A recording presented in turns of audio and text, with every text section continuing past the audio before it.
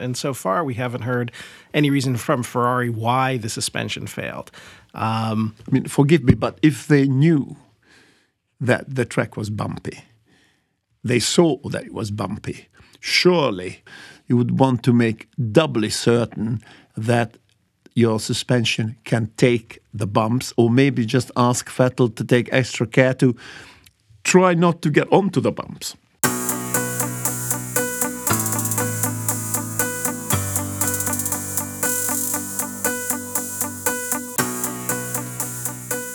Welcome to the Forza F1 podcast. I'm Aaron Jenkins, the editor of Forza Magazine, and with me, as always, is Andrew Frankel, Forza's Formula One editor.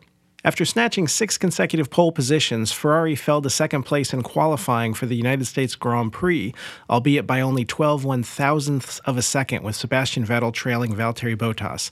Things completely fell apart for the Scuderia at the start of the race, however, with Vettel falling all the way back to 7th place by the beginning of the second lap, after being passed by Verstappen, Hamilton, Leclerc, McLaren's Lando Norris, and Renault's Daniel Ricciardo. The day, team boss Binotto's 50th birthday didn't get much better for Ferrari, with Leclerc finishing 4th and Vettel retiring.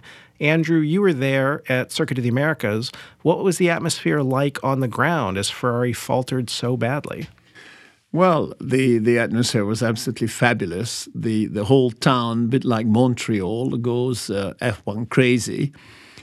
I found the locals incredibly friendly.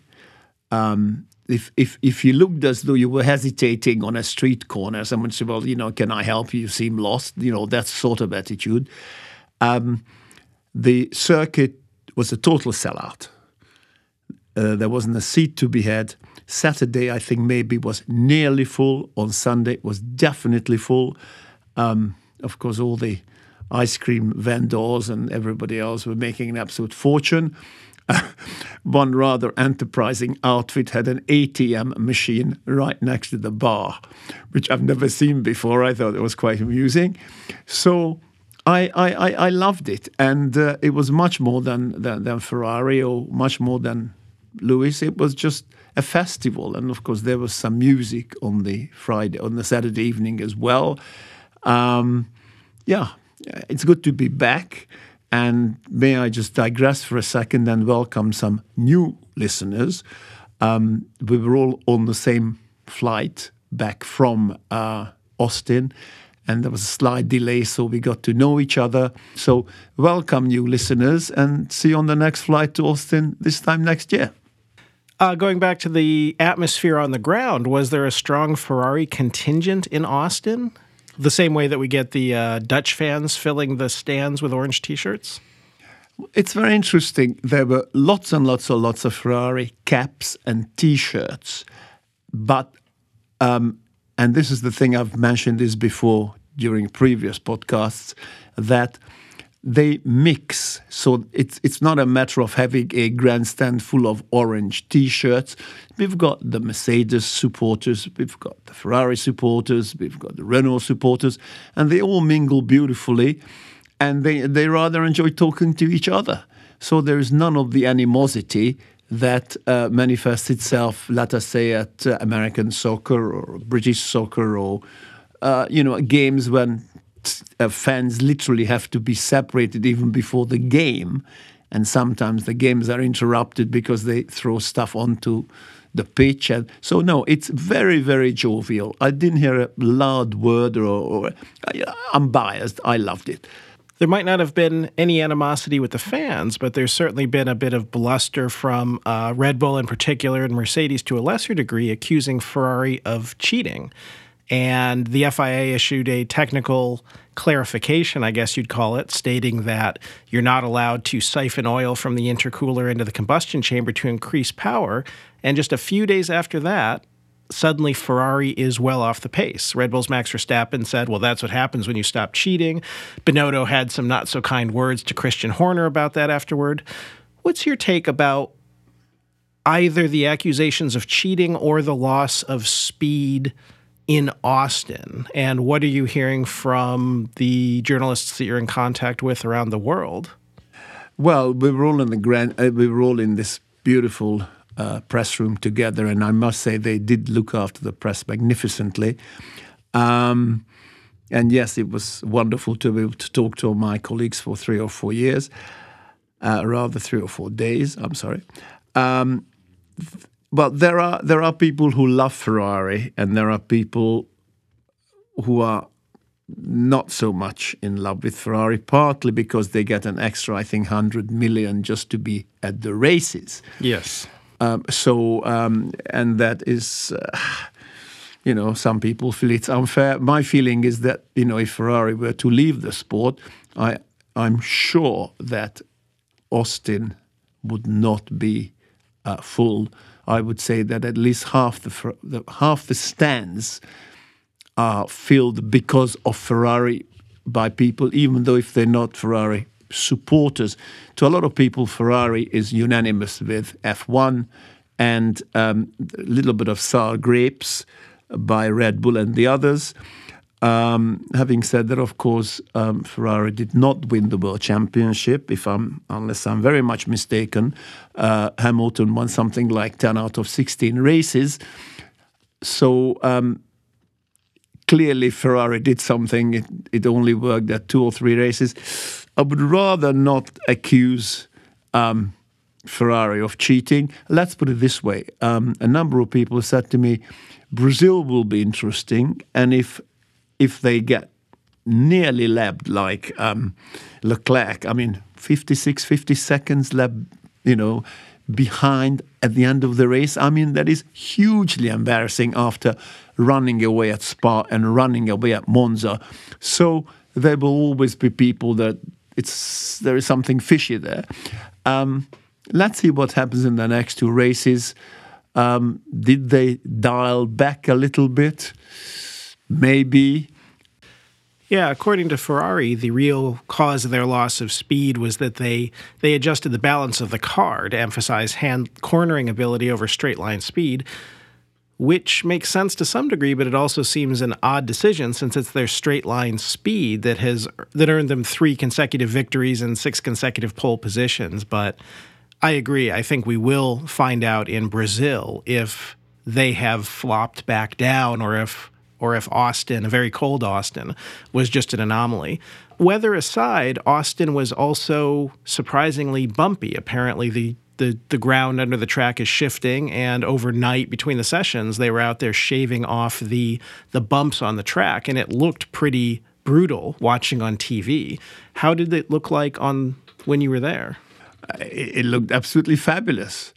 If you, some of our listeners will recall the Nürburgring, the old Nürburgring, where at a place called, I think it's Brünchen, something like that, they were actually flying through the air, all 4 wheels, off the deck. It was very spectacular. I personally agree with Daniel Ricciardo, who was in tremendous form, by the way. Entertaining the crowds and dressing like a Texan. He's a real showman, and he does have a sense of humor. He thought it was great. I agree with him. I think it's nice to see when, it's not like a billiard table, and you've really got to concentrate. And of course, my heart, it's not my heart, actually, it's more of an outrage that out of 20 cars, 1 had a suspension failure, and it had to be Sebastian Vettel. So all the other suspensions survived these horrendous so-called bumps, and our man Vettel retired after, 6-7 laps? It was very, very disheartening. No, I agree with you completely on that. And so far, we haven't heard any reason from Ferrari why the suspension failed. Forgive me, but if they knew that the track was bumpy, they saw that it was bumpy, surely you would want to make doubly certain that your suspension can take the bumps, or maybe just ask Vettel to take extra care to not go out that far, and at the risk of, if you like, finishing 7th, try not to get onto the bumps. You didn't have to get onto the bumps.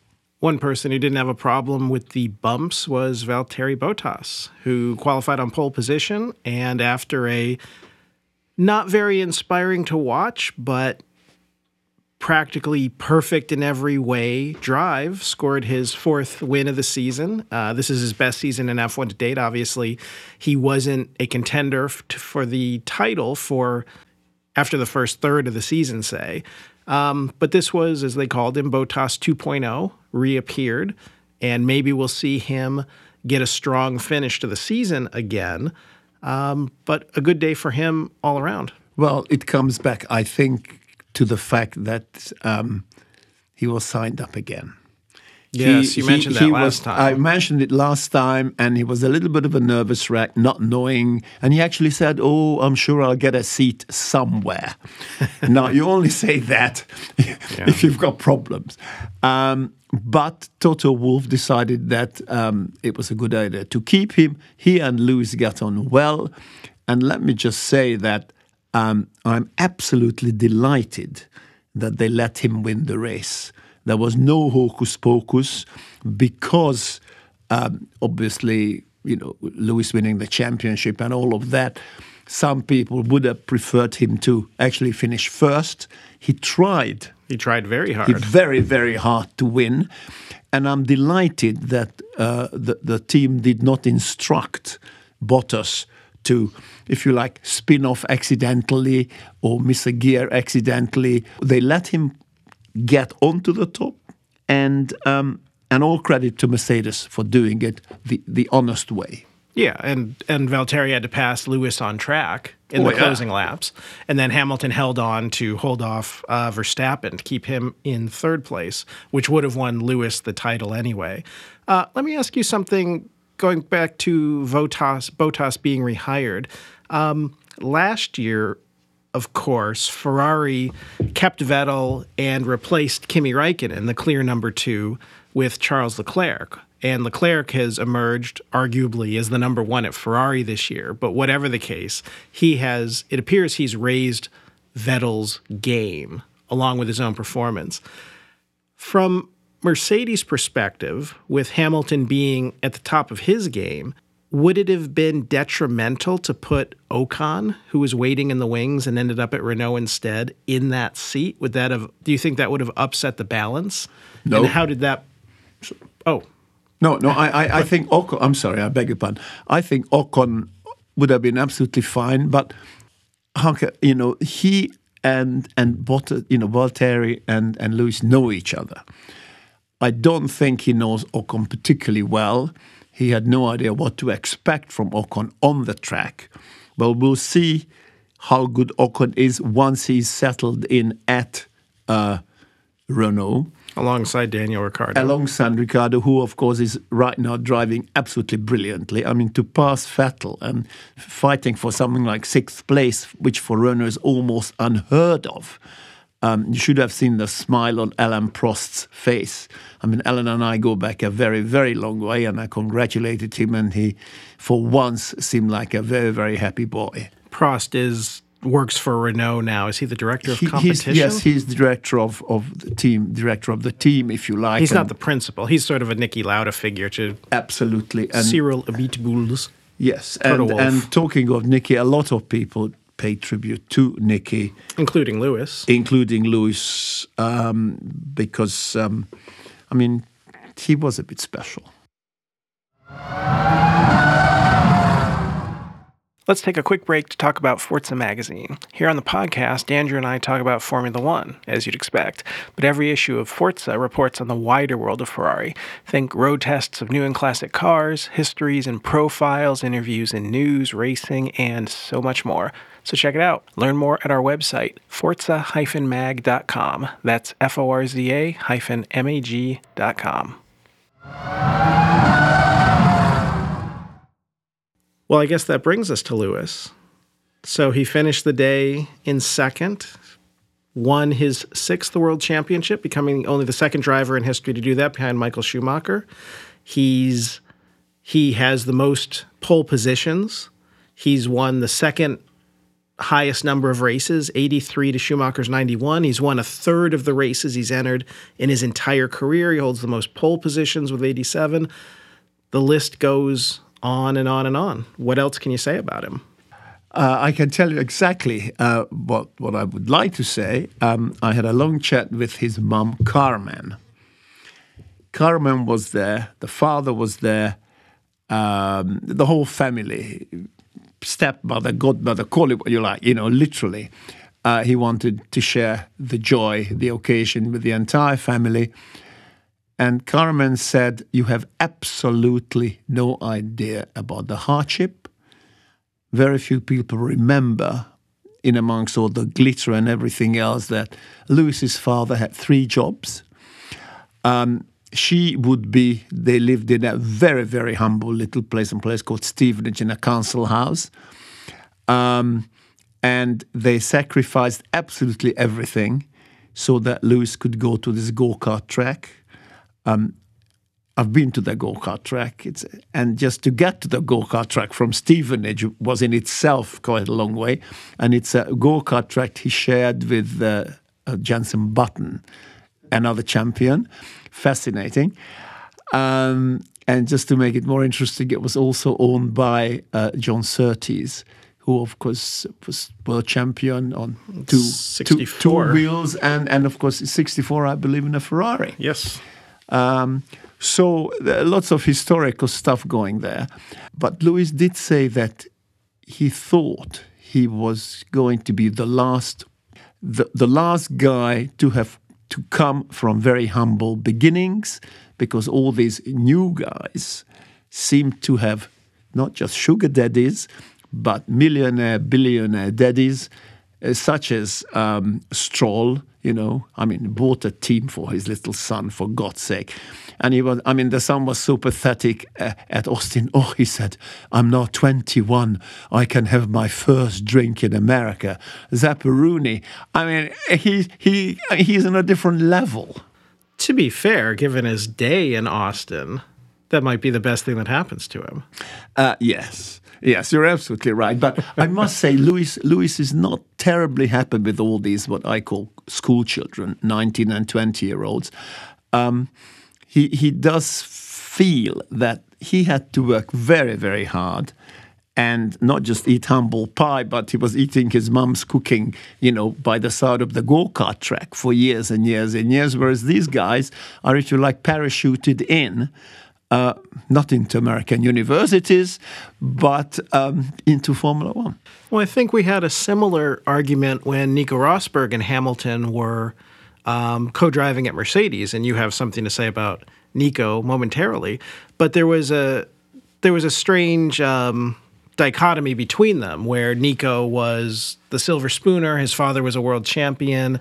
He grew up in Monaco, and he had all the possible advantages, and he took full advantage of them to become a world champion. And there's no taking that away from him wherever he started, whereas Lewis came from virtually nothing and has now won 6th. And just to stick with Lewis for a second, I was looking back at the records this morning.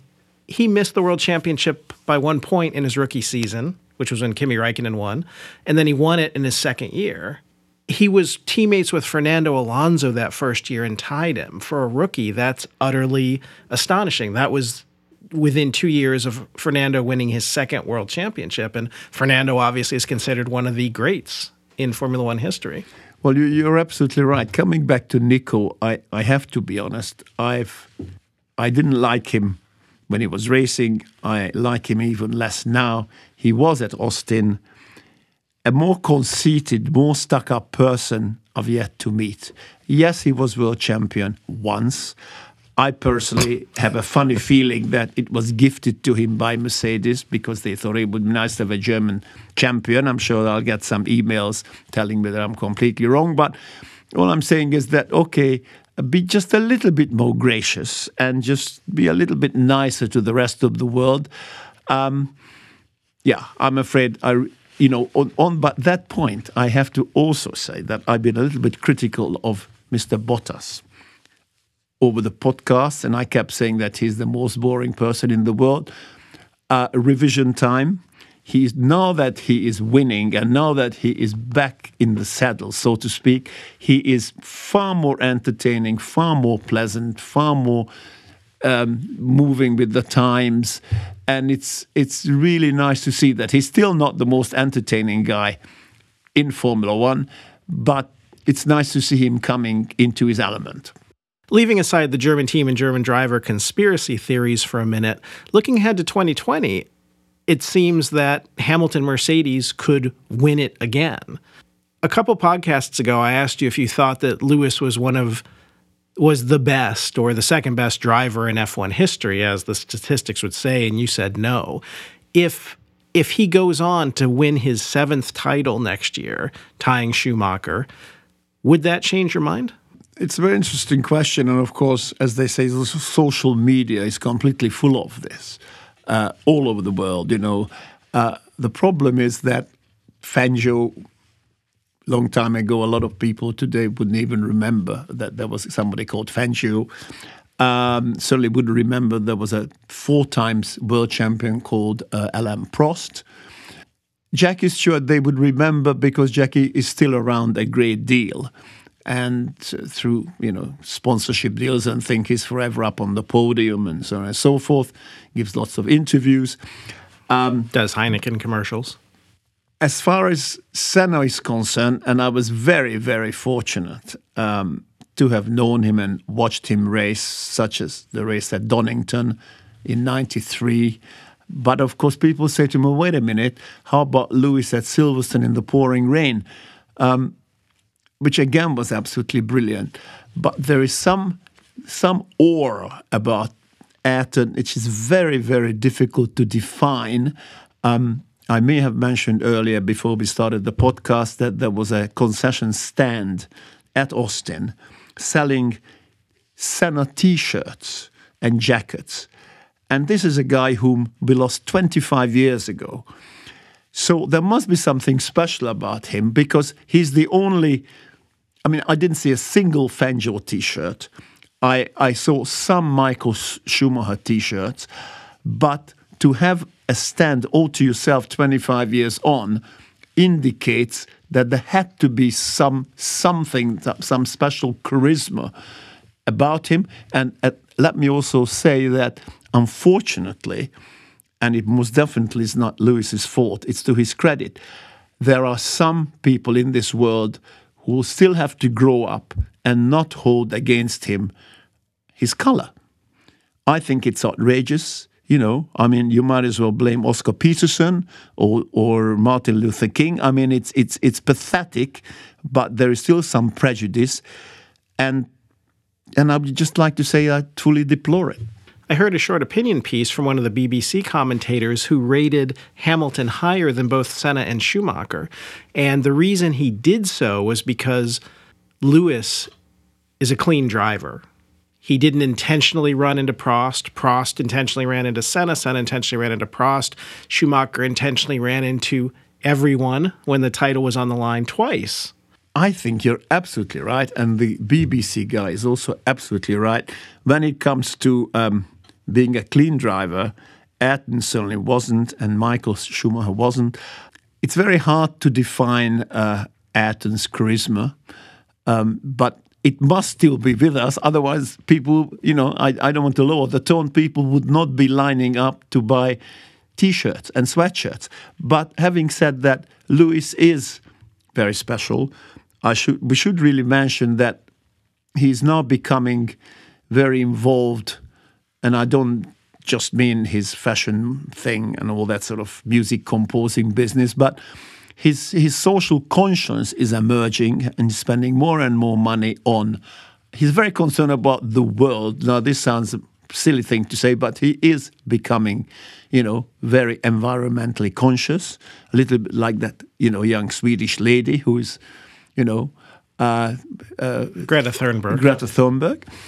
I think they're astonishing, but I think they're more or less on the same page.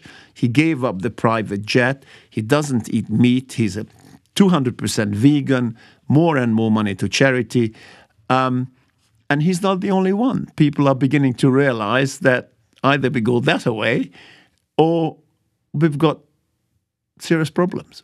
I think it's interesting that Senna and Schumacher were actually donated a lot of money to charity as well. I think it was the Indian Ocean tsunami Schumacher donated something like $10 million to the recovery efforts, but you didn't hear about it, and you didn't really hear about Senna either. Part of this is just because I think social media, Lewis has a platform to speak directly to these things, but still, it's remarkable how he is using his platform, as it were, to talk about these causes. And I can't think of another F1 driver who said anything about anything except racing all year. Some of these, what I call school children, of course, all they know is pressing buttons and going around circuits. And what bothers me is that the technology is such that they can come, these newbies, these 19, 20-year-olds can come within half a second of Lewis Hamilton. So there should be more driver and less technical stuff in my book to differentiate between the greats and what I would call the also-rans. So next up is the Brazilian Grand Prix, if anybody's still watching. And after that, if anybody's still watching, is the season finale at Abu Dhabi. We'll be watching, of course. And as we mentioned earlier, I'm very curious to see if Ferrari regains the speed that it mysteriously lost in the U.S. when we get to Interlagos. What are your predictions for the race?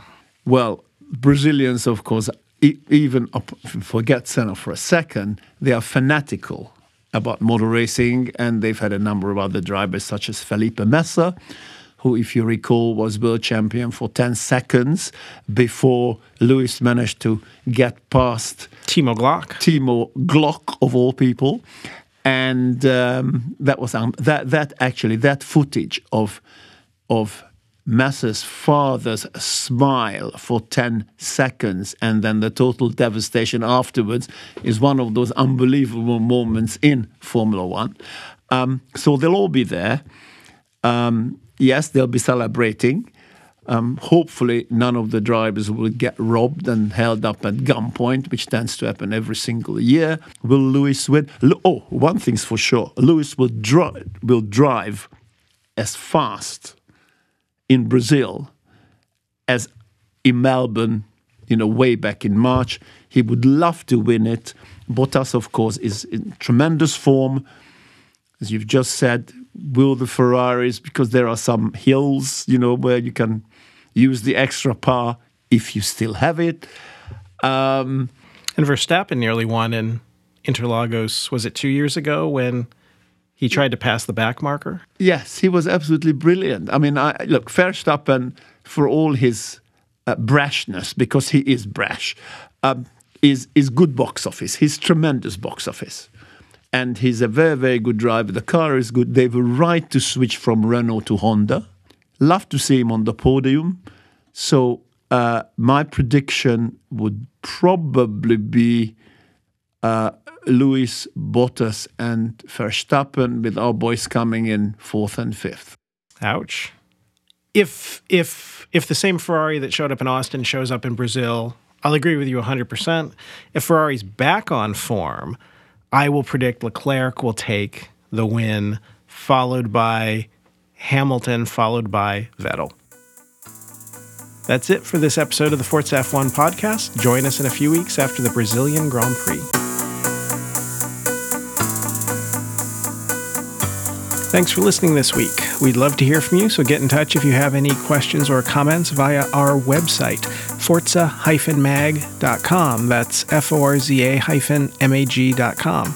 You can follow us on social media at ForzaMag, FORZAMAG, no hyphen.